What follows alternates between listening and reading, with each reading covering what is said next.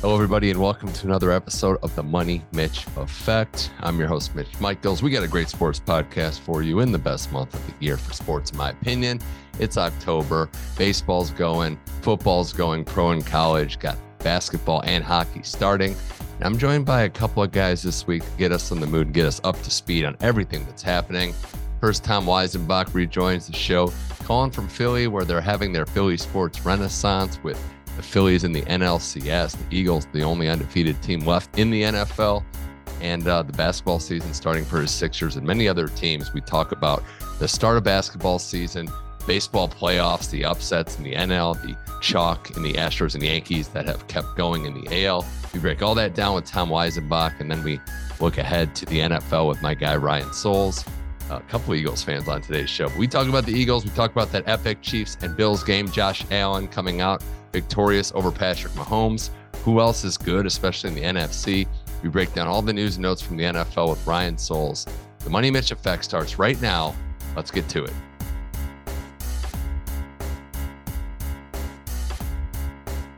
All right, back again here on the Money Mitch Effect with my guy Tom Weisenbach calling in from Philly. During the Philly sports renaissance, I think, because you got the Eagles are undefeated, the Phillies are in this improbable run to the NLCS. Sixers start tonight, and they got title aspirations. The Flyers actually look good too. Tom, this is you guys are hitting on all cylinders. But welcome back to the show. We had one of the most entertaining and successful Philly sports weekends of certainly my lifetime and many people of my age, father's lifetime. And you know what? When that happens, when Philly sports is going good, you know what's going to happen? I can always depend on it. Mitch Michaels gives me a call. So it's a good time to be a Philadelphia fan and be on with you. Yeah, I was going to also say, I didn't want you to get too high. I was going to be like, Doc Rivers hasn't messed up a playoff rotation yet. So it's a great time to be a Philly sports fan. In about 10 minutes, he might be able to mess up some aspect of a game. I am actually really impressed with your Flyers starting 2-0. I know they're playing tonight too, but I think, Tortorella there, and it could get some momentum there. But the point being that I think it's just, obviously you're clicking on all cylinders, and there's a lot of different ways to go with this. I wanted to just focus a lot of this on baseball. We're in the MLB playoffs, and they did it differently this year, an extra playoff team, the 3-game series for the wild card round. I had this suspicion, maybe prediction, just kind of intuition that I thought there'd be some upsets because, there's an extra day of resting. There's an extra day of waiting. We did have 2 upsets, both in the NL, and one of them was your 6-seed Phillies, Tom, just flipping the narrative and flipping the script of a team that, for the better part of the year was underachieving, had injury issues, was third in their own division. And yet here we are, the last team left standing, and they move on. They get to the NLCS. This had to be something that was just completely off your radar about 3 weeks ago. Absolutely. I think the narrative around this team was, a little bit of September apprehension based off of recent past over the last 5+ years with this core group of guys just collapsing in September. Nola being the headliner for that category, and had a couple of lackluster performances, but you know what? They kind of managed the roster and the rotation to do just enough to make the postseason. And we're seeing that kind of model kind of play out in the National League, at least this year, where what's the incentive to set a record and win 100 and some games and play all of your starters every day like the Atlanta Braves did after such a long journey into the postseason for them? We're getting the teams that squeaked in that are peaking healthily at the right time, and they catch lightning in a bottle. And you say that all too often with these playoffs in any sport. Mm-hmm. I have a bigger. We're going to get back to the Phillies in a second, but the idea that the best teams aren't winning and that there's these shorter series, I personally love it. I don't think we should go to just best of 7 for every single round. And then how would you do that? Is there, 8 teams total? I think it's great. I want there to be best of 5 back in the first round of the NBA. I think it leads to excitement. And you saw it in the Phillies ballpark in your game. It was bumping for games 3 and 4. And I think that doesn't necessarily happen if it's a best of 7 series. So I don't know where you stand on this, but I think the short series, maybe the rest might be an issue in terms of teams that have to sit out, wait a couple of days when they get the bye. But I love best of 5 in the division round. Yeah, and this year it's a little more strange because of the delay with the season starting and the labor disagreement. Mm-hmm. So those off days and the scheduling, like I was a little not upset, but I noticed that there was a planned off day with the ALCS. Of course, that ends up being a series that has 2 rain delays or rain postponements, and now the Yankees have to travel to Houston and play tomorrow. Mm-hmm. That just seems like a scheduling mishap where they missed an opportunity to schedule that game. But I digress. I like the shorter series myself. I think that it lends itself to that March Madness aspect, and it still values the regular season in that a bye and rest is valuable, but it's, the Yankees and both the Astros were able to advance. It's not, it's something all the teams had to go through. But it's kind of that first 4. I feel like when they first introduced the first 4 in the March Madness tournament, one of those teams ended up getting to the Sweet 16 every year. And that's kind of what you have here, is that you get that first couple of games out of the way on the road for some of these upsets. And if you can survive that, you can survive anything. So the team comes closer together on the road. The Phillies specifically ended the season on a 17-game road trip, it turned out, and haven't seen them more happy to them to come home to the crowd and the reception they received for the weekend game. Well, I will also say that it all changed, and that's the beauty of baseball. That's the beauty of sports and playoff sports, is that Cardinals game 1, 9th inning. I mean, if that doesn't happen, we're probably not having this conversation right now. And that happens.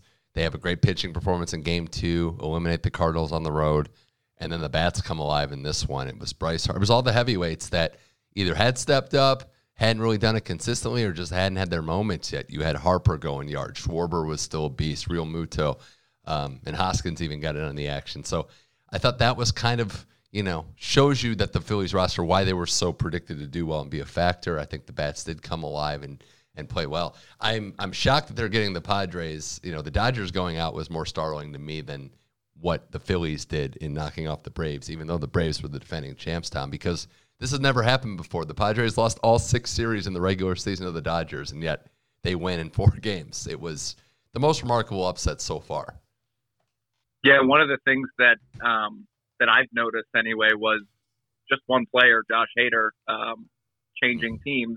The Brewers end up tanking and missing the playoffs. Yeah. Meanwhile, he's a key cog on this first wild card team, but 1 game difference from being the second wild card team, Padres team, and being the catalyst of their bullpen, and just to complement their amazing starting rotation. Joe checked the ears. Musgrove, that was quite a moment. Yeah. Hey, you know what? Buck Showalter doing that, I think that was just a great momentum attempt at a change there in the Mets series. It was the last trick in the bag. Exactly. You're down. I get it. It's gamesmanship. The Dodgers-Padres game 4 especially, that was the beauty of baseball, right? Like 1 half inning was the only half inning that the Padres were the better team, but they jumped all over and made plays. And I think for the Dodgers, for the bats to go cold, for a team that wasn't really pushed as much during the regular season, I think their big thing was not addressing starting pitching and maybe assuming incorrectly that Buehler would be back. And when that didn't happen, they were a little thin. And, credit to Soto, credit to the Padres for coming through. I'm really glad we're getting this matchup. It might not be, the sexiest matchup before it's not Braves-Dodgers again. But these are 2 crowds in Philly's case that has been missing, has proven that they can, rock the red, as you said. And then, of course, you have the Padres who had never really experienced this before. So those crowds are going to be nuts, obviously, going forward as well. Yeah, 1998 was the last time that the Padres were in the NLCS, and they've never won a World Series. So, and what is kind of further accentuates this is their pride in the Padres even amplifies because of the move of the Chargers. I think that's the only game in town now is really the Padres. So they've really latched on to that as their identity and trade deadline acquisitions. And they're doing this without their young star, Fernando Tatis, who's on the shelf with the steroid. And the suspension. team. So that's another thing to add. They could be even better. Yeah. Yes, but also maybe that's what pushed the team together. Hey, we don't have him anymore. Soto comes in. They kind of build around Hader. That's a great point. Him coming in really flipped it as well. That is a weapon in the pen. So the NL. But even then, Mitch, the same can be said for the Phillies. I think these teams are mirror images of each other for the entire season, even starting a few years ago with the top-notch free agent signings of Machado and Harper. Like, it starts then to build these teams, and then kind of having to deal with all of their adversities, certain trade deadline acquisitions by savvy GMs, knocking off their division foe who had 100-plus wins. Like, they have the similar kind of story. The bullpen rounds into form, the bats start to come alive, and it's going to be interesting to see how they match up in a 7-game series that we haven't seen any of these teams participate in, which makes it even more exciting to me anyway. And it's 2-3-2, which is a different kind of take on what you're used to. Yeah. Well, the NL, some new blood. The AL, unfortunately, old blood. We were recording this right after the Guardians lose that Game 5 elimination to the Yankees. So the Yankees and the Astros meet again. And, we can talk about why these teams, obviously these were the best two teams in the AL the entire season. They deserve to be playing in this game. They followed through in the playoffs in their division rounds. One team was testing the Yankees. The Astros won an 18-inning game to complete a sweep, but smooth sailing otherwise for them. We can kind of get to why the Astros are going to be everyone's trendy pick, Tom, and I know the scheduling might hurt the Yankees having to have this rain delay and then play again and the next day. The Astros are also just built to win playoff baseball. Like, as much as people, myself included, might not be fans of what the Astros have done and how they've gone about doing it, this roster is just built for postseason success. So the Yankees are a live underdog, but there's no doubting why the Astros are a favorite. Yeah, I think that's as fair an assessment as you can make. I mean, the one thing going for the Yankees is if Stanton and Judge can stay hot, it seems like they'll win games if they can provide the offense, and they have enough pitching to kind of stem the tide, so to speak. But in that Houston ballpark, strange things just always seem to happen, and yeah, they do. Boy, that walk-off home run was something too in their series. Yeah, that was it was trickier than predicted. But I mean, Alvarez, my God, it's like, where did this guy? I know who he is. I know obviously where he came from, but it's like, where did he come from on the national scene? Because he's looking like the one guy you wouldn't want to pitch to more than anyone in baseball right now. And the Yankees, you mentioned Stanton and Judge. If they get going, Judge was pressing in the Cleveland series. Garrett Cole proved in an elimination game that he is a legit ace. My concerns with the Yankees are the bullpen. And, the fact that they're going to have less rest, they're not starting, I guess, from scratch, from zero, whatever you want to say, with the short days rest in the 5-game series. That's going to be an issue. But, yeah, the Yankees 100%. They can just get one of the first two, get their bearings, go back to New York in an even series that can change the complexity. I really do love this 2-3-2 format. It lets the players settle in their location. It really amplifies things. And that's the one aspect of the National League aspect, we go back to that I liked, that was the two divisions playing against each other, and that it wasn't two teams that had to go across the country. Yeah. And face each other. But I think the fact that the Astros and the Yankees playing each other, and the fact that the Yankees still have the firepower. I think the bullpen's been their question, but they can obviously score runs. I think the fact that you mentioned that the Astros, crazy things could happen in that ballpark. I don't think the Yankees have ever really had a problem hitting the Houston pitching. It's just keeping them from destroying them, especially late in games. Everyone remembers Altuve off of Chapman to go to the World Series a couple years ago. I expect runs to be frequent in this series, and I just don't know that the arms in the Yankee pen are going to be enough in a 7-game series.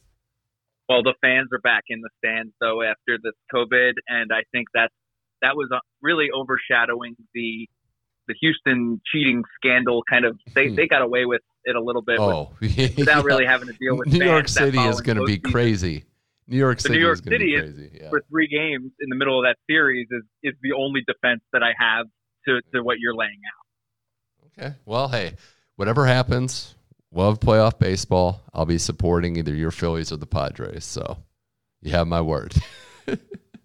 I want a good, clean NLCS, and then whoever wins that, I want them to win. So let's just root for health. But no, playoff baseball, can't beat it. It's great. As we say on to other sports here, Tom Weisenbach on the Money Mitch Effect. Would you agree with my assessment that October is the best sports month? I mean, you could throw like April or May in there, but there's just something about this month with everything going. Yeah, I think it's only rivaled by probably March in the one sport, but in the playoffs ramping up for the others. But when they all collide in Philadelphia specifically, kind of where I have my focus 90% of the time is through the big four sports, and even the Union have crept in there, being the first place in the East, and college football even in the middle of that. You can't deny that October certainly has its merits once everything starts up, at least the tail end of the month. Especially, it seems like baseball's getting farther and farther down, and then hockey and basketball seemingly starting a couple of weeks ahead of where they usually are. It's great. We're finally back to like the on schedule for the winter sports too. I think that was the part that was missing too, is that we didn't really have the jam-packed October with COVID seasons being pushed and then delayed onwards. So yeah, it's been great. Did want to mention quickly on college football. I mean, did you catch any of that Alabama-Tennessee game? I mean, what a win for a Tennessee program that has needed this result and finally has it after so many years. I was not able to catch it. I was at a wedding, but my lovely wife had the score up at the end of the game, and I texted the most loyal Tennessee fan I knew and just reminded him to breathe. We all did. And I was happy for him more than the program, to be honest. Yeah. So hopefully they can keep it up, and I'm always rooting for the Volunteers and really the Wildcats of Kentucky in football anyway, because it's just nice those under the radar SEC teams to get some love every now and then. Yeah, some new blood's good. I mean, Tennessee is definitely old blood, but they haven't beaten Bama in the Saban era. Hooker to Hyatt 5 times in that game, and really just being aggressive at the end. And plus having their moment at home with the fans that hadn't seen it. So Tennessee. It used to be the lovable losers were like Georgia, and now they're the powerhouse. So I had to switch. Hey, yeah. Well, Tennessee-Georgia play November 5th, and that's going to be a huge game, obviously, for implications. I don't want to dance on Alabama's grave because they've done this before, lost the game, then won the whole playoff. I'm feeling pretty good about Ohio State, but Michigan is still kind of lingering. I did see the Michigan-Penn State game at a famous establishment that you're well aware of, and there was a lot of Michigan fans there. So I wore neutral colors, but I wanted to remind them, like, big brother's coming. Just settle down a little bit. Oh man, there's just been so much going on in the college football world, and I'm just excited for that as well. But we turn our attentions, Tom, to the NBA starting, because I want to get your take on starting with your Sixers, but also basketball being back. We know this season is just such a marathon, so I guess the bigger question being, what do you kind of look for early in the season? Because obviously there's really not much to be won until, I would say, post All-Star break, but start of the season, whether it's your Sixers or some of these other teams that are on the title short list, what do you look for going into this start of a marathon season? I think primarily with the Sixers, in the mainstay is monitoring the health of your superstars. So that's making sure Joel Embiid stays healthy throughout the entire year. Every time he goes down, you're supposed to hold your breath for it till he gets up. James Harden's hamstring has been a topic since we acquired him. And essentially the storyline here is Tyrese Maxey and what is his ceiling. And he's starting to pull up from the Trae Young area, the Seth Curry area. And if he can space the floor and have people pick him up from back there, it's going to be scary because people are going to have to keep that honest, and they're going to be able to space the floor and do whatever they want. They've added more veteran depth and shooting and 3-and-D guys, and they've gotten rid of some of the younger players that had been the waiting in the wings, so to speak. So it's now or never for the Sixers. You know what's so fascinating, too, is that now the Eastern Conference seems more fun and, dare I say, deeper than the West, which we've kind of all been waiting for. And I look at the Sixers, and, Harden is always going to be a question mark, and I'm until I see it in the playoffs. I don't know that I necessarily agree it, but I think that what the Sixers have done in terms of building this roster after the whole Ben Simmons debacle has been pretty good. I think that they've done a good job, and I think that there is quite a few contenders in the East where I just don't know if anything's going to change, if anything's going to just make me not want to just be like, let's see it in the playoffs, because I think the Bucks are going to be back. The Celtics, obviously, though they had their off-season issues. The Heat are not going to be a pushover. I don't know what to make of the Nets. The Cavs actually got a little better too with the trade for Donovan Mitchell. So I think it's just about staying healthy, as you said, and just trying to develop winning games, also padding your record, getting, that good seeding, but also having an identity. So I kind of know what to look for in the playoffs, but I don't know. I mean, would you say the East is deeper than the West? Because I feel like I named 4 or 5 teams that I trust to make a run this year. Yeah, I think the West is kind of that aging league. I say that slowly because I don't want to offend anybody, but yeah, I think it's the teams that offend who? The Lakers? Come on, the Lakers, the Suns. I think the Warriors are continuing to get a year older. Versus kind of the youth that's moving west or east, excuse me. But I like the Cavaliers roster. I think you mentioned identity early on, and I'm noticing the Sixers side of things. So the number one addition to me is some of the tougher players. So Montrezl Harrell, PJ Tucker, some of those identity tougher players that are not going to back down when it comes to playoff time. But I mean, the East has always been deep. I think you have some of those up and coming teams as well that are those perennial 7, 8, 9 seeds, and that 6 to 10 playoff area always gets people into it. It's that same concept that we just talked about in baseball, that, win and get in, and maybe you get hot and make a run. It doesn't happen as often as the underdogs making it in those longer 7-game series. But yeah, early in the season, it's spacing, it's coaching, it's making sure that they're executing what they've been working on and staying healthy. Yeah, I think the Celtics having to deal with the coaching thing might be more tricky than being publicized. I think that might be an adjustment where they have to go in with a new coach, kind of pulled from them. The last thing on the NBA I just wanted to bring up, because I haven't actually talked about it, since everything came out. The Draymond Green situation with Jordan Poole, did you have a direct reaction to, I guess, everything that went down, including the actual video of it? Yeah, I only really followed it passively, and to the extent of it is I've seen the video, and I don't.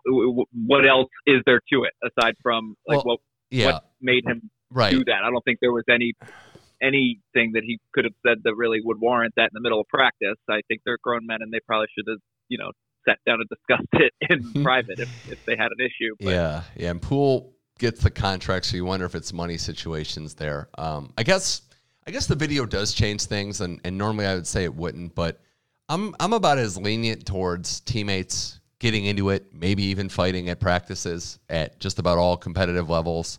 I thought Damian Lillard actually had a great perspective on it, like that should be behind closed doors in the locker room. I didn't have a problem with necessarily an altercation having to have taken place. I just think it wasn't the most honorable way to fight someone if you're going to do it. And I thought that was bordering on the lines of kind of a sucker punch situation. I know there must be more to it, so I'm not, totally leaning into that take, but I just think that for Draymond to do that, it definitely seemed unwarranted. And I think if you're going to have an issue with someone, especially a teammate, that's something to be done behind closed doors. And if it gets to that point, okay, it gets to that point, but it didn't seem we look at Geno Smith. We look at even Steve Kerr, the coach of that team. And even like obviously, I think Jordan Poole could have done better to protect himself. I think that's something he could be better suited to do. And the Steve Kerr, Michael Jordan story, having something happen in the middle of a heated game, I think is even more. I'm not gonna say warranted, but understandable. That just didn't look right to me. So I don't want to say he can't overcome it. I think obviously teammates can go through highs and lows together. But it definitely didn't look good. And I'm interested to see if, how this impacts them going forward and if the Warriors are going to commit to Draymond long term. Not that this is the one thing that's going to determine that, but it might have something to. Yeah, I would say it's kind of bringing up the visualization of Aaron Donald swinging his helmet in training camp, right? Yeah. It's kind of that same-ish story. The issue is the weapon in question was a fist versus a helmet, but it should be treated the same. I feel that it's something that there's video of in that behind the scenes setting. The difference of course being it was different teams that were going at each other and not the same team. But yeah, it's unfortunate that we have to talk, someone shoving somebody on the sideline and now getting charged with assault. It's just a part of today's sporting landscape of the different, actions that athletes do. Last thing, Tom, this has been fun chatting sports with you. I know you got your big game tonight. I'll let you get going. How much riding high are we on the Eagles? Are we thinking now it's like Super Bowl or bust? Because I know the landscape of the NFL isn't, it's great surrounding. There may only be 3 good teams in football right now. Where are we at with the Eagles, and just how excited are you going forward? You know what? What's interesting is that on an Eagles-Dallas week, I don't know if Sports Talk Radio had, the hour or two to the 5 hours of Phillies discussion. So it's really great to see a 6-0 team get, the second shrift for a week, and now going into the bye at 6-0, allowing the baseball team to have the headlines for this week. Really great for the NFL schedule it that way. I know they had a hand in figuring that all out. Eagles, I think what I'm having a hard time doing is going down the schedule and finding a loss.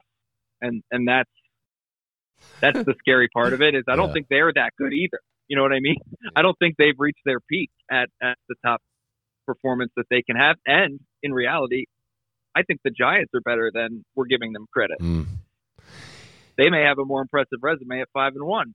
Yeah, I like that perspective. I do. And I think that trying to still improve. I mean, that's the one thing, because we have seen teams get hot, start the season hot, and then fizzle out.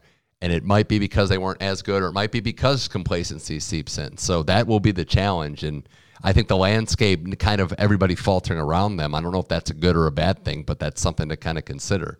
Everybody they haven't played a full game yet, and I still have kind of been sleeping through the fourth quarter of every single game. Yeah, you might not be the only one. It's been great to see Jalen Hurts' progression, though. And I do think a lot of that, he's been great. Don't want to take anything away from him, but it's easier to play good when you have good players around you. So credit to the front office for getting some playmakers in that offense.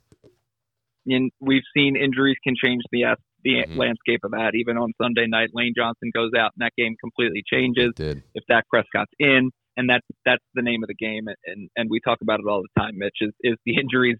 You don't prepare for them when you're handicapping things like this, but they do happen and they affect the outcome. So some guys are more apt to get injured. See Joel Embiid from our previous discussion, and others, freak accidents happen all the time. So as it stands now, will other teams get better? Yes, I'm sure. But coming out of the bye week, they've got kind of a hapless Pittsburgh team, an identity-less Pittsburgh team going into some of the AFC South teams. And it's going to be a while until I think they lose. So hopefully they can keep it up. That's all I can ask for.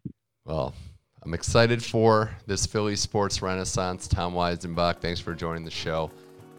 Highs and lows, so I guess the next time Philly's down, I got to get you on the show just to balance it out. But good luck in your sports fandom. Hope. Yeah, good luck in your sports fandom going into the NLCS with the Phillies. And thanks again for joining the Money Mitch Effect. All right, thanks, Mitch.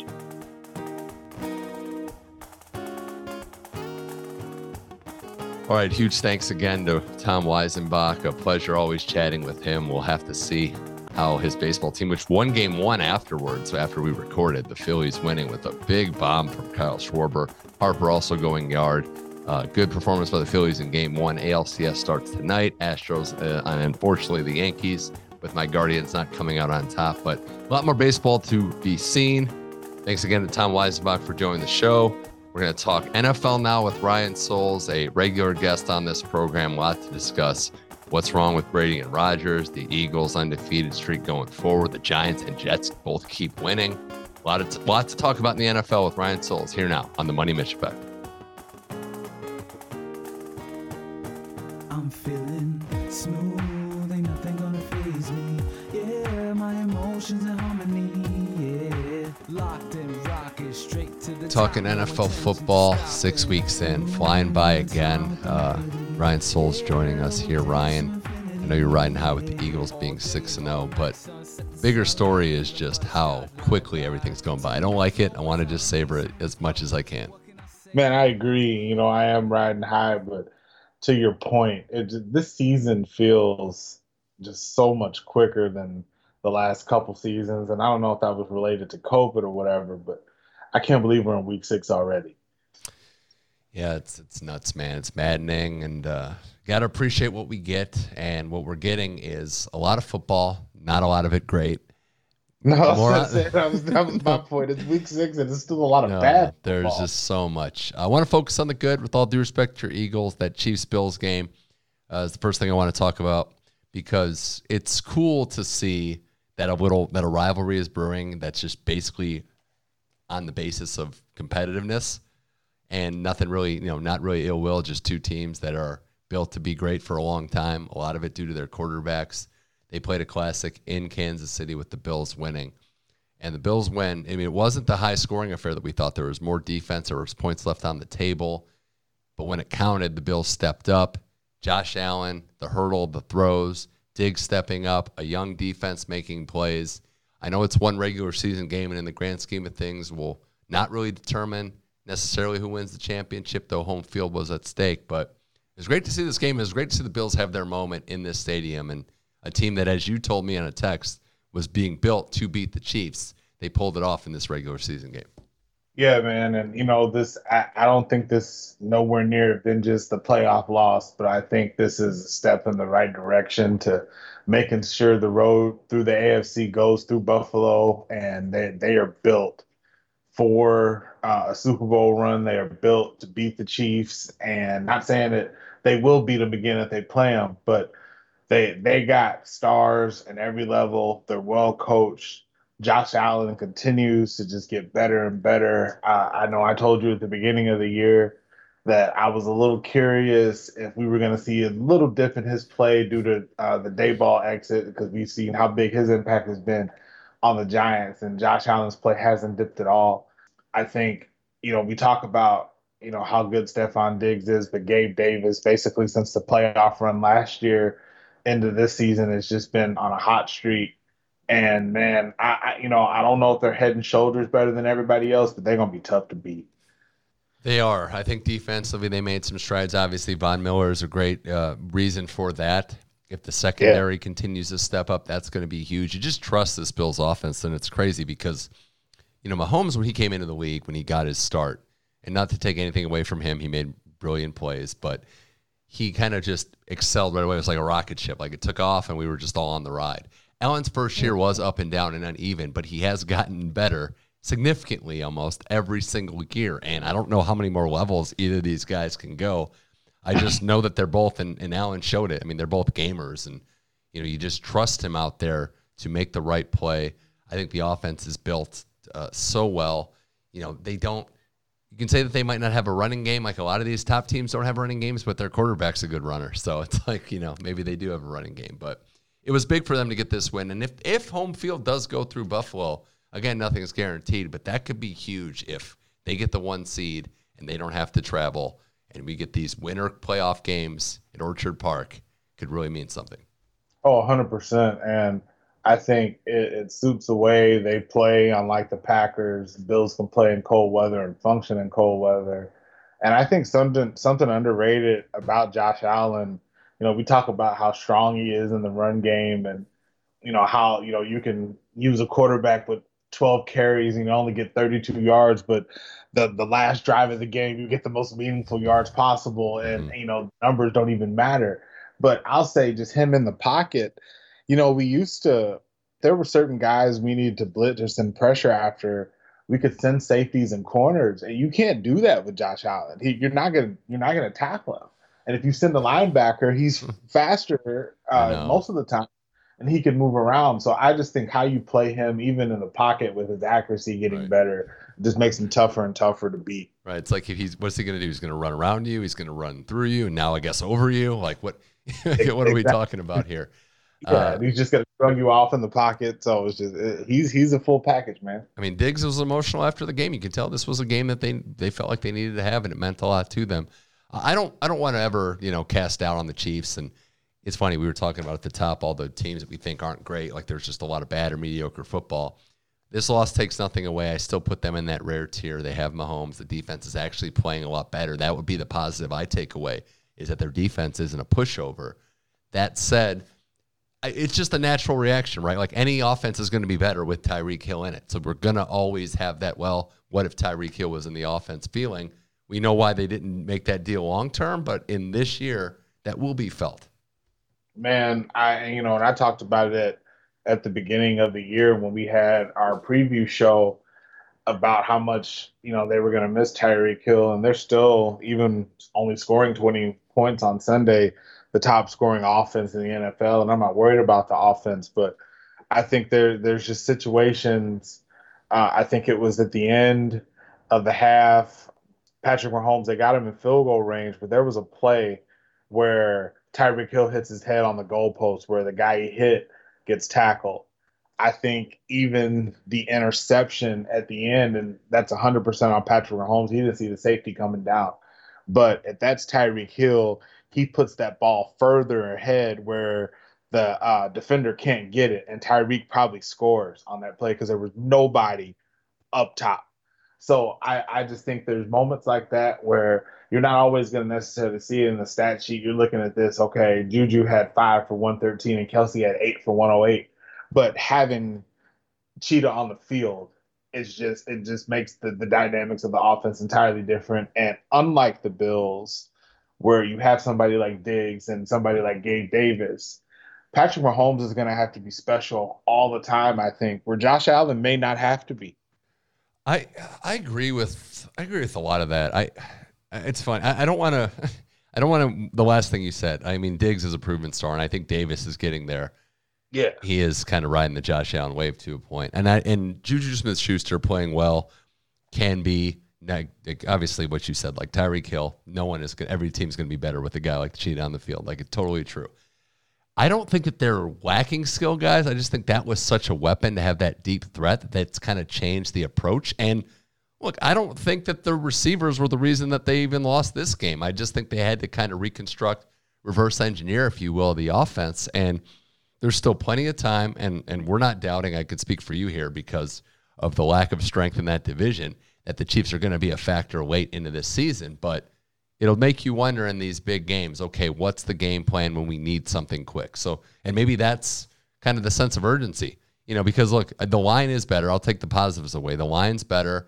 I think they still have playmakers. They're just going to have to be more methodical, and it's different to watch, but not to say it can't work. I mean, there's a quarterback in Tampa that won a bunch of Super Bowls in New England playing methodically. So, it's just fascinating to see this new look of the Chiefs. But again, I don't fault them for what they did because it's a long-term investment for a team it's the Mahomes window. It's not the Tyreek Hill window.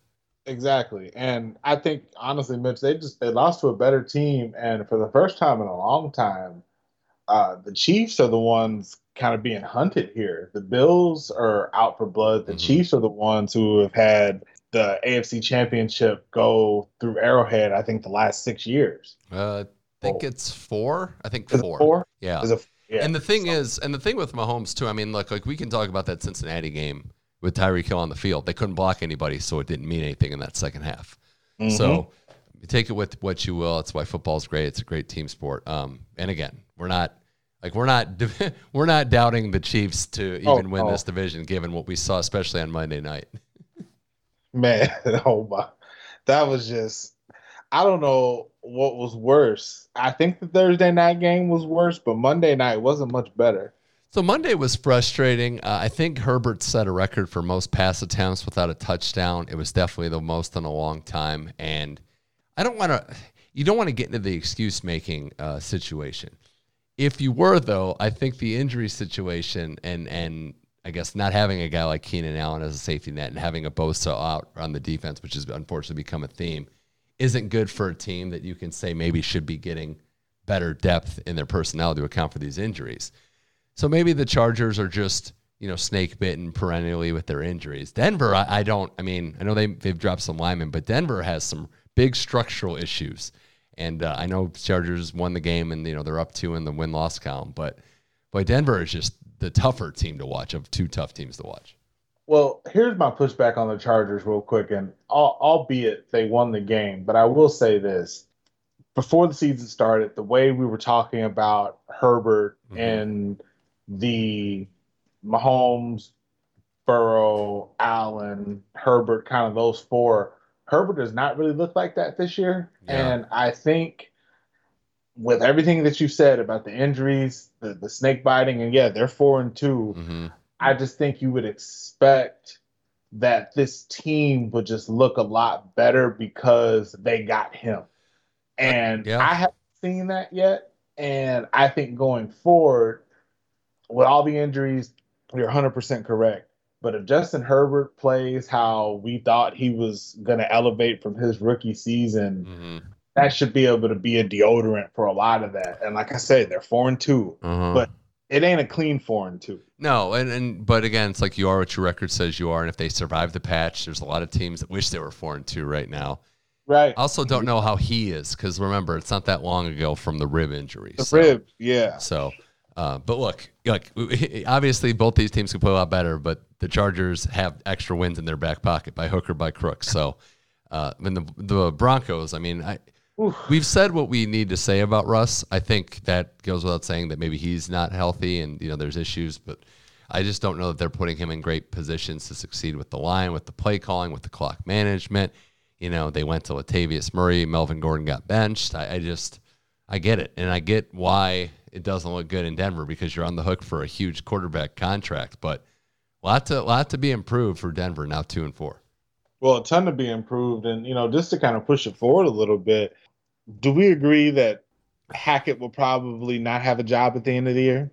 I don't want to say I agree because, I'm not saying it won't happen, but that's a bit of a bold. Any one and done is not something I would immediately say, yeah, sure, It is, but when you pay a guy this much money and it's seeming like you're tied to him for 4 years, which could be a horrible contract if he continues to play like this, you have to make it everything but the quarterback, seemingly. And it's not like he has a ton of time left in his prime if he keeps going this way. That's the one job I think Sean Payton wouldn't take.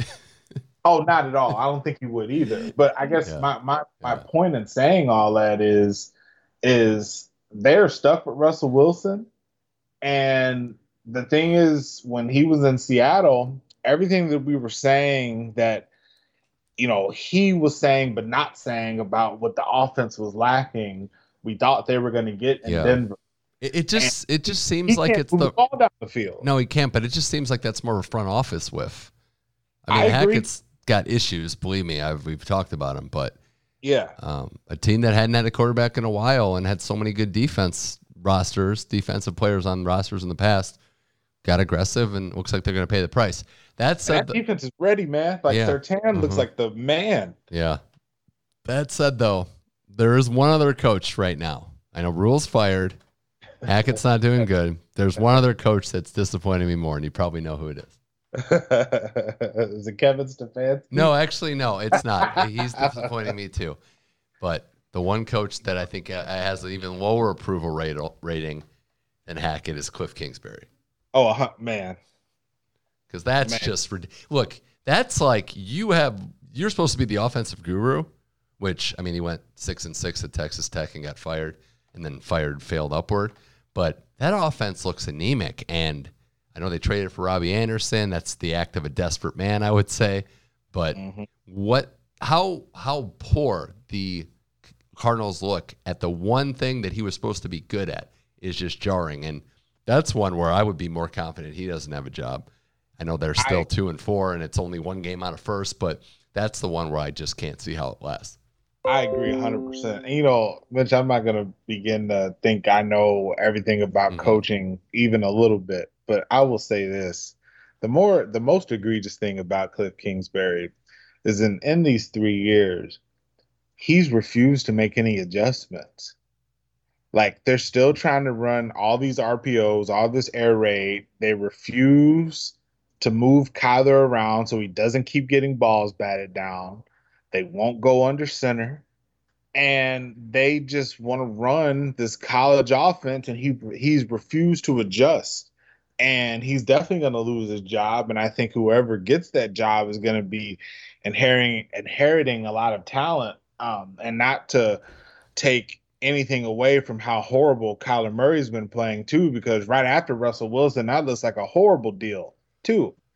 So they got a lot of questions to answer, and I think this will probably look different with Nuke Hopkins coming back. But you gotta I'm not trying to harp on the short quarterback, but there's a reason why Drew Brees was the anomaly, and then we got Russell Wilson. These coaches also don't do these guys a favor and the schemes that they run, put them under center, let them only work one half the field so they don't have to throw over these offensive linemen and defensive linemen with their hands up. I don't understand it. I think if you watch that game, it was an ugly game, certainly, but Pete Carroll out-coaching Kingsbury to a win, comparing the rosters, just basically says it all. And I also think that when you start to kind of compare the personnel groups and things you can do, it goes beyond just not calling good plays, not having a good scheme. I mean, there's so many delay games when you watch them play. There's disorganization. There's the timeout situation. Like, he just isn't a good NFL head coach, and I don't see that changing. So, no, not at all. Regardless of what the situation is. All right, Ryan Souls here on the Money Mitch Effect. Got to talk about your Eagles, man. 6-0, beat the Cowboys. Looked like it was on cruise control for a little bit, then got a little dicey, but they win that game. They get the divisional win, 26-17. Some breathing room there. For the Eagles' standpoint, came out like they have been doing all year, pretty much. I mean, great start. Hurts playing well, making all his reads. The defense was smothering. Got dicey there, as I said at the end, but for the Eagles, 6-0 and the schedule lightening up. I mean, it looks like the season is a Cinderella dream one for sure. Man, I can't tell you how happy I am to be 6-0 and to get that 6th win against the Cowboys for sure. But, man, I'll tell you, I don't know what it is about how the team starts and then in the second half not being able to react to how the defense is going to adjust to what they're doing on offense. But they definitely got to figure that out going forward, especially for the playoffs when they play better teams. But I really like how this team is performing. I love the defense, the corner tandem. Slay's looking like maybe the best corner in football this year. And, it's something that, this defense is so talented. We were talking about in the draft how great Jordan Davis and Nakobe Dean were, and we don't even hear their names a lot of the time. So I think that this team is loaded and they're hard to game plan for just because of all the different ways they can run the ball and the play action off of that. But this team still has some holes. It's a perfect record, not a perfect team for sure. But I'll take it, and I'm excited for what the future holds. And again, for the Cowboys, as we were talking beforehand, they do come back, make it respectable. It kind of showed you that Cooper Rush is not going to be the quarterback for a team with some serious aspirations. So they kind of put that controversy to bed. Start to see some Tony Pollard more often. I mean, Zeke and him together, I think he'll still can be a duo. Parsons was big. I mean, really what changed in that game was Lane Johnson goes out and then Parsons just goes crazy. So I think 100%. But I will say, I will ask you this, and not to cut you off. Yeah. If Dak Prescott was playing in this game, do you think the Cowboys win? I mean, I would say no. I don't know. Just based on like the CeeDee Lamb interception where he was wide open, but he got hit. Does Dak let that go sooner? It's tough to say. I mean, I definitely don't think they started out well in general.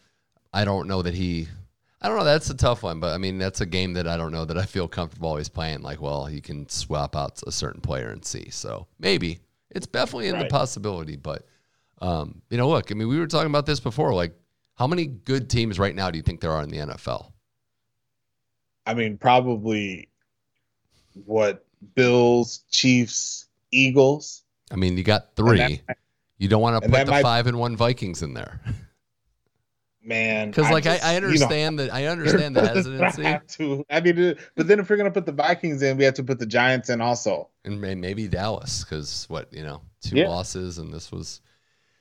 Yeah, I mean it's slim pickings. I think it's fair. Like, my answer to that would be, I think it's fair to put the Vikings in there, and maybe even the Giants right now. I mean, we're not also doing this forecasting. We're just doing it as right now, because I would still say, and that segues to the other thing. I mean, Tampa loses to the Steelers. The Packers lose to the Jets. I mean, these are bad losses. I mean, I guess the Jets are playing better. The Bucs got beat by the Steelers. Pickett got injured. Trubisky came in and beat Tom Brady. So say what you want about what you think this team's capable of. He's done it before. Brady this and that. I respect him as the GOAT for sure. But they are not in a good place right now. And I don't know. Both these teams have issues. And I just think that in terms of, these quarterbacks that have a sustained excellence, a standard, it's just not being met at all right now. It's not. And for the Bucks, just to start, I got to give credit to Michael Lombardi. You know, I'm a big fan of his, and he brought up something, you know, with Tom Brady specifically. This team doesn't have, like, you look at the roster when everybody's healthy, they may be quote unquote loaded on offense, but they don't have all the things that Tom likes to be successful on offense. He likes to work the middle of the field, and he wants a tight end. He wants a nickel back, like a James White sort of guy, and then he wants a slot receiver. And he really doesn't have any of that right now, combined with the offensive line play being not that great at all. He's looking 45 because he's taking some punishment for sure. But he's not being able to play offense like he wants to play offense. And then real quick for the Steelers, and I know you're going to hate to hear this, but man, Mike Tomlin, every time we doubt the guy, he just pulls one of these out and just continues to just solidify why he is a Hall of Fame coach. It speaks to the reason why that franchise has had 3 coaches in the amount of time, 60 years, 50 years. And I just think that a lot of these teams, you can tell who's tried to build a roster and just seeing when they can insert that quarterback at the right time and who's well coached. And I think right now, Tomlin outcoached Bowles, but they got a lot of issues. I mean, that's what they've done. They win games as live underdogs. Now, my counter to that as a Steeler hater would be that they've lost a lot of games that they've been favored at. But no, he's great. Yeah. He's great as an underdog. I mean, he knows how to get the boys going in the locker room. Yeah, they have issues there. I mean, the Packers issue, it's a young offense that's devoid of the proven skill guys so far. I mean, you see it with the drops and you see it with guys not lined up. And, you know, it reminds me of, ironically enough, the Patriots before they kind of got the post Randy Moss run, post Welker, before kind of Edelman stepped in and they were able to kind of upgrade the receiver position where Brady just didn't have guys. So I don't know if that's fixable. Again, I'm with you with the Vikings. Like, they're good now, but I don't know if it's sustainable. Someone's going to have to step up. I mean, the Rams are 3-3 and they really can't block anybody, and they don't, they had a running back situation with Akers gone. The Niners lost to a frisky Falcons team. I mean, we have to find other teams than just the Eagles and maybe Cowboys. So someone's going to have to step up. Yeah, somebody's going to have to step up. I kind of expected this from the Rams just after that week 1 beatdown that the Bills served them. I just didn't expect that. And then that really just set the tone.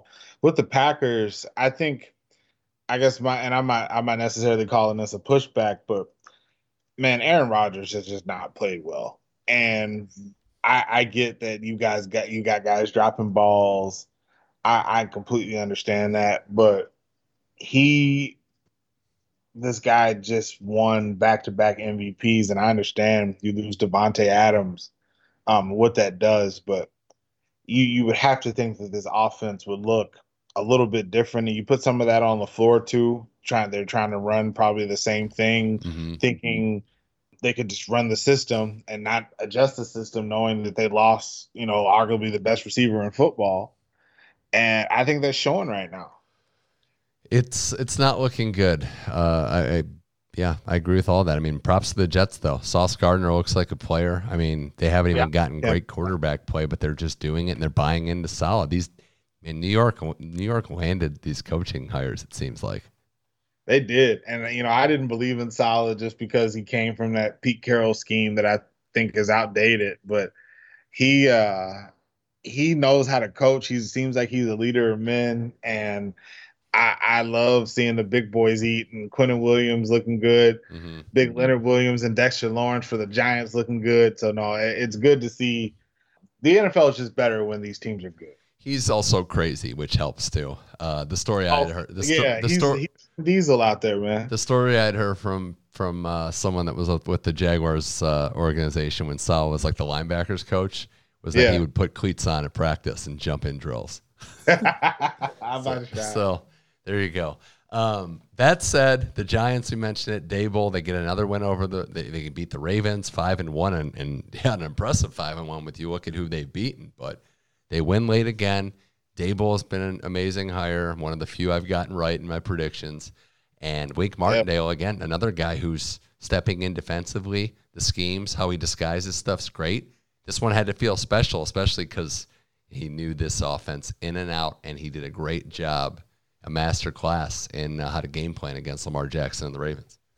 Yeah, they're doing a great job. And I mean, this team, I don't know how they're going to look in the playoffs, continuing, basically thinking that they're going to continue with the same pace. But Daboll and Martindale have just impressed me, especially Brian Daboll, just what they've done with this, squeezing the most juice possible they can out of this fruit. And it's been really cool to see. And going right over to the Ravens, though, they could use Don Wink Martindale right now, because for all the star power and all the names that they have on this defense, they can't stop anybody. And they need some sort of scheme to help Lamar Jackson so they can play some complementary football, because he's cooled off from how he started the season. But some of the leads that he's given these teams, with the leads that with the Giants, he was up on Miami. You're supposed to have a defense that should be able to at least keep you in the game, and so Lamar doesn't have to continue to be Lamar Jackson every series. I hear you. I hear you, but this one felt different. Like, I watched those other games, and this was a terrible interception. It was. And when you're up by 3. And then again, it was a great play by Thibodeau, who's going to be a beast. It looks like they nailed that draft pick. But there is something to be said for the fact that they just can't hold these leads. And I don't know if it's the style that they play. I don't know if it's, like you said, the defense that just keeps breaking down in big moments. That's part of it. But the offenses have certainly cooled off at the end of these games too. So something to kind of be said for that in a division that's kind of up for grabs. I mean, look, the Bengals have had moments where they've looked weak. That was a huge get-right game for the offense. I know they still have their flaws, but seeing Burrow and Chase and Mixon and Higgins all clicking on all cylinders again in a building where they know all too well was pretty exciting. Right, and when you can protect Burrow and block everything up, that offense looks great. But when Zach Taylor decides to put his thinking cap on and go out and empty, you're going to get a dude killed. Yeah, I agree with that. I just think you got to protect him and that division. I mean, that Browns-Patriots game was just so sad. I obviously Belichick is going to outcoach and get motivated for that game and take away the strength, and which is the running game. But it was just the other side of the ball, Ryan. And I'm critical of Stefanski. There's issues. I think there's things he can improve. I am mindful of the fact that he's working with a backup quarterback and all this stuff.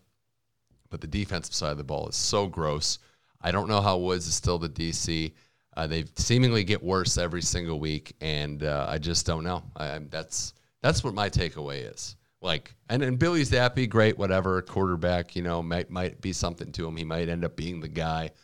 I'm not particularly scared of what the weapons are on the Patriots. They have a great power running game, but just abuse them. Just flat out abuse them the entire game. And that's the part where it's very frustrating as a Browns fan watching what the defense has kind of deteriorated to. I agree 100%. And just one thing that I don't know if you've noticed this, but it just bothers me. As great as Myles Garrett is, why do they only line him up at right end? Why don't they move him around, get him on a mismatch? Because he should be wrecking these games. And with the roster that they have on defense, especially in the back end, you know how much I like Denzel Ward. They should be so much better on defense, to your point. And I just don't understand why they don't move Myles Garrett around. It's tough, but they won't make a personnel change. So here we are. Not that I'm completely heartbroken, because when you start with your starting quarterback out for 11 games, you kind of have to temper expectations. You do. All right. Ryan Souls here on the Money Mitch Effect. Let's wrap by looking at some games this week. Games for week 7, already jumping ahead. Saints-Cardinals has the feel of, win or go home early. I know it's a lot to be said on Thursday, but loser of this one, I would be very pessimistic for their future going forward. Yeah, I would be too. And this sounds like if Arizona loses, it might be over for Cliff Friday morning. You got that Matt Rule firing so on the money via text. Obviously, if I can get one, if they lose this game. But I just, you know what, man, at this bigger picture, the last 2 weeks, Thursday night games have just not been good. And this one is feeling like that's going to continue that trend. I'm not excited about that, but it's football. Al Michaels just, I mean, losing his mind more and more each game, but he's well compensated, so that's good at least. Not exactly, not excited about my Browns defensive take as they go to play the Ravens, but Baltimore, a game where all the pressure will be on them that they have to close out. So, I don't know. And this is at home that you would think they would be favored at home, and so you're right, all the pressure's on them. I think this is going to be close in the end. I think you guys got a chance. Could always run the ball on them. That Nick Chubb's had some great games against Baltimore, so there's that factor. Just stop throwing the ball with Jacoby Brissett in the final minutes of the fourth quarter because he throws interceptions. That's what he does. Yeah. Some other games that stand out to me, I just want to mention, not exactly what I would call the best slate going forward, with some bias weeks mixed in there. I mean, could the Jets actually beat the Giants in Denver? If that happens, I think we've really got to readjust our trajectory for these teams. Yeah, I mean, I do think the Jets got a good chance to beat the Broncos, especially if Russell Wilson isn't as healthy or as gimpy and really can't move at all. He hadn't really been moving a ton this year, but if he's even less mobile, I think that could be a big problem. Another interesting game that by record you wouldn't think, but the Giants in Jacksonville. I think the Jaguars are this up and down team. The Jaguars are favored in that game. I'm glad you brought it up. And the first two games, Trevor Lawrence looked like, okay, this was all on Urban Meyer, and now we really don't know. So I'm curious to see how Doug Peterson's going to have them ready to play, and I think this game could be sneaky close. I'm not saying I'm picking the Jaguars, but I think that could be sneaky close. Doug's done a good job down there, I think. I mean, it's year one, whatever. Nowhere to put up. Oh, yeah, exactly. Two sneaky teams that we just all laughed at early and might have to eat our words, at least for one of them. Colts, Titans. I mean, Titans are 3-2, 3 straight wins. Colts 3-2-1. I mean, so we're getting to a point where one of these teams is going to be, in first place in the division after this. And, I really do like Vrabel as a coach because I think a lot of what we've put down and kind of criticized has been roster moves that haven't made sense, like giving Tannehill all that money and, A.J. Brown and all that stuff. But I think Vrabel in game, players play for him regardless of what the situation is. Definitely. He always has his team ready to play, too. I think he's one of the best coaches in football. I just think that the window on this team is closed strictly because the bell cow running back is just hitting carry limit, and it happens to all the great ones. He's the probably the best running back since Adrian Peterson. Yep. And he, I just think, has hit that limit on his carries, and that's how Tennessee was able to be so strong. But I think because they're so well coached, they will compete for the division for sure. Well, the Monday night game, the primetime games aren't great. You have Steelers, Dolphins on Sunday, Mondays, Bears, and Patriots. Does Fields even complete 10 passes against the Belichick defense? Probably not. Not at all. I think Belichick's going to torture him, man. Poor kid. That's poor Buckeye. I think the other game to watch would be Chiefs-Niners in the late window. The Niners, 3-point underdogs at home, lost last week. Can they bounce back? I like DeMeco Ryans. I think that's a future NFL head coach. But this is a tough task, especially a pissed-off Chiefs team coming off of a loss. 100%. San Francisco just got to hope to keep it close, and we'll see what happens with Jimmy Garoppolo late in the game. I will mention this, though, real quick, and this isn't necessarily an analytical take, but I am curious and scared at the same time to see what happens with the Tua Tagovailoa saga this coming Sunday, if he plays against Pittsburgh, and if he plays just going forward, and hopefully he can stay healthy. But I'm interested, but I'm just scared to see that too. I mean, it seems like he's already out of the protocol, so I would kind of expect him to play. We'll see what happens there. I think for the Chiefs, Niners, the time of possession is going to be huge for the Niners. They have to run the ball and just keep the Chiefs' offense off the field. But I think we can end with the NFL with this, Ryan. It's like maybe the answer is just play Mahomes in every primetime window you can. Yeah, I mean, that's what you got to do. I mean, this is, we talk about, I think, every era think we were in college. We talked about that era as the golden era quarterbacks because we had Brady and Manning and Breeze. But this really is, I don't know if this is the golden era, but there are a lot less bad quarterbacks compared to past eras. I'm not saying that these quarterbacks are as great as the former greats, but there are a lot less bad quarterbacks than in years past, and that's just great for football. Well, Ryan Souls, this has been a blast talking football with you again. Last thing, how do you feel about your basketball team and the $47 million bench guy?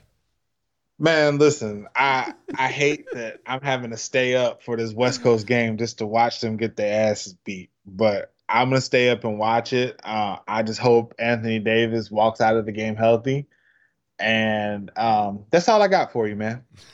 Well, they're always a trade contender. That's true. Although their current star wants to play for wants to own an expansion team in Vegas. So probably not what you'd want to hear for the long-term health of the franchise. But it'd be exciting, man. It's exciting to see what comes back and how it works out. But Ryan Souls, thanks for joining the program. Thanks for joining the Money Mitch Effect. We'll be back talking football soon.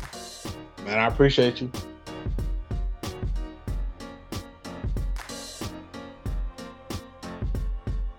Big thanks to both guests, Tom Weisenbach and Ryan Souls, for appearing on the program. That's it for this week's Money Mitch Effect episode. If you like the episode, we can be found on all your podcast platforms, SoundCloud, iTunes, Google Podcasts, to name a few. Check out the Money Mitch Effect Facebook page for exclusive content and more. I'm on Twitter at MoneyMitchM21. Next week, there'll be more discussion of pro and college football. A lot of baseball talk as well, and hockey season going. The Jackets winning a close one last night with Johnny Gaudreau getting a goal. Some surprises in the NHL so far. The Buffalo Sabres looking good. Vegas rebounding. The Flyers undefeated with Coach John Tortorella. A lot of news and notes in the world of hockey and other sports. We'll have that all covered for you next week and beyond here on the Money Mitch Effect. Thank you for listening. Once again, my name is Mitch Michaels. Keep enjoying sports.